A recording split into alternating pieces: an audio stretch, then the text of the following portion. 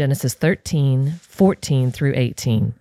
The Lord said to Abram, after Lot had separated from him, "Lift up your eyes and look from the place where you are, northward and southward and eastward and westward. For all the land that you see, I will give to you and to your offspring forever. I will make your offspring as the dust of the earth, so that if one can count the dust of the earth, your offspring also can be counted. Arise, walk through the length and the breadth of the land, for I will give it to you." So Abram moved his tent and came and settled by the oaks of Mamre, which are at Hebron, and there he built an altar to the Lord. This is the word of the Lord. Thanks be to God. Okay, so this is kind of piggybacking. It's a short reading today, but it's a piggyback from yesterday. Yesterday, if you're just joining us for today, sorry you missed. It was so exhilarating. Yeah, exactly. Yeah. Joke's on you. But anyway, but yesterday we looked at the story. Abraham and Lot were kind of dwelling in the land of Canaan together. But there was the land couldn't support both of their families, both of their flocks. And so they decide to separate. Abraham kind of gives Lot first dibs. Lot takes like the Best, great right. Land by the what appears river, to be the best. and yeah.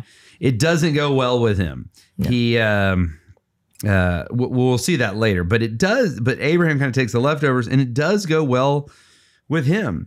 And God says, "Look, this land that was the second choice. It's going to be your land, and I am going to bless you. I'm going to make your offspring so great.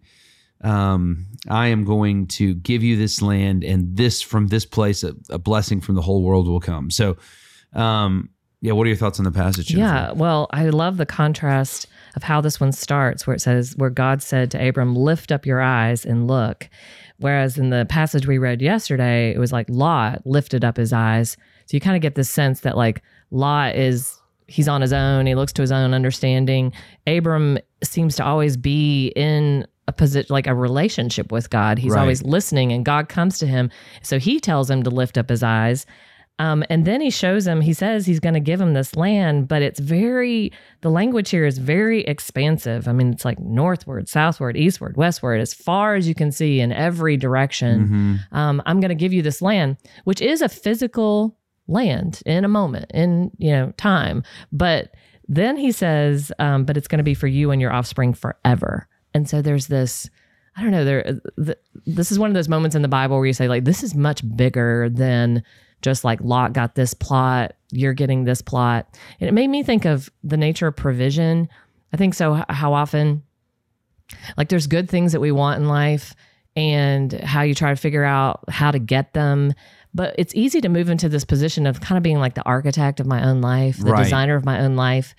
And instead of a position where it's like, yes, I want these things, I ask God for these things, like a family and a happy, like peace and all these kind of, but a heart that really wants God to provide those for me. Like, I want his way, and I'm acknowledging like I can't even see. So there's like some of that playing out into this too. Like this, again, the nature of faith.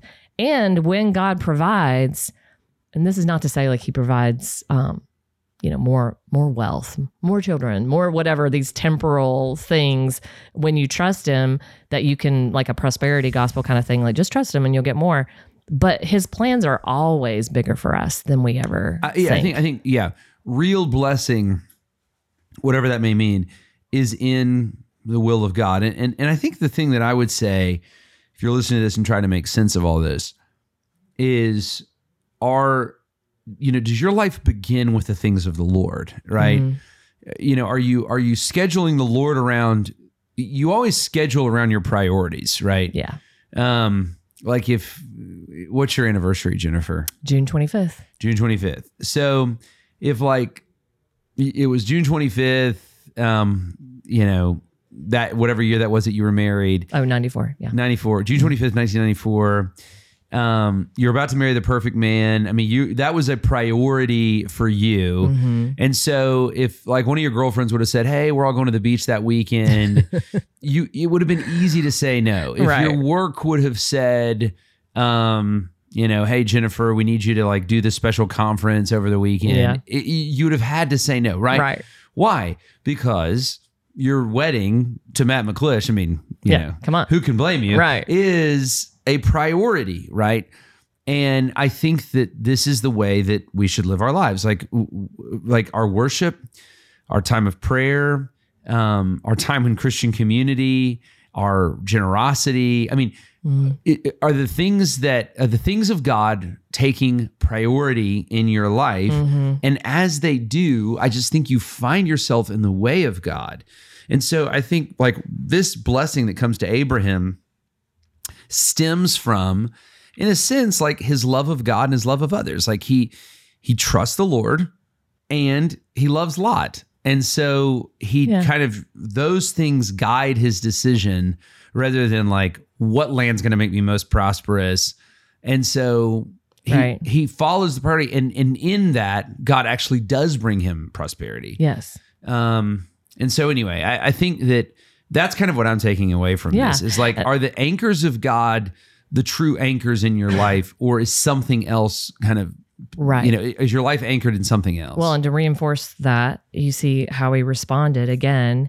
He builds an altar to the Lord. And I love how you keep seeing this repeated over and over in Abram's life, because he's actually only received the promise. He hasn't received the land. And as we know from the rest of the story, he never actually will, not to the extent that what God is saying here. So it's not like he waits until he receives, you know, actual physical blessings before he responds to God in gratitude. He literally is he just trusts the word of the Lord. And it's like you can feel the love. He just responds to God, even making him this promise with an altar, because he seems to understand the character of God.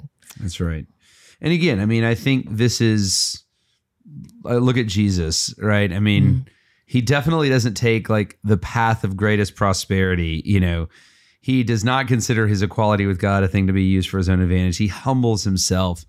But in this humility, he's now received the name that is above every name. For the joy set before him, the joy of obeying his Father, the joy of being united with his church, he endured the cross, right? And so I think you're just seeing the character of Jesus come out, you know, even in these ancient stories. So, very helpful, very powerful. For Jennifer McClish, I'm Jason Dees. Thanks for listening to Our Daily Rhythm. I'm Jason Dees, one of the pastors of Christ Covenant, and Our Daily Rhythm is a ministry of our church designed to help you more faithfully and effectively meditate on God's Word. If you ever have a question for us about one of our Bible readings or one of your own Bible readings, please don't hesitate to text us at 404-465-1737. Again, that's 404-465-1737. Or email me directly at jason@christcovenant.com. We'll meet you again tomorrow for Our Daily Rhythm.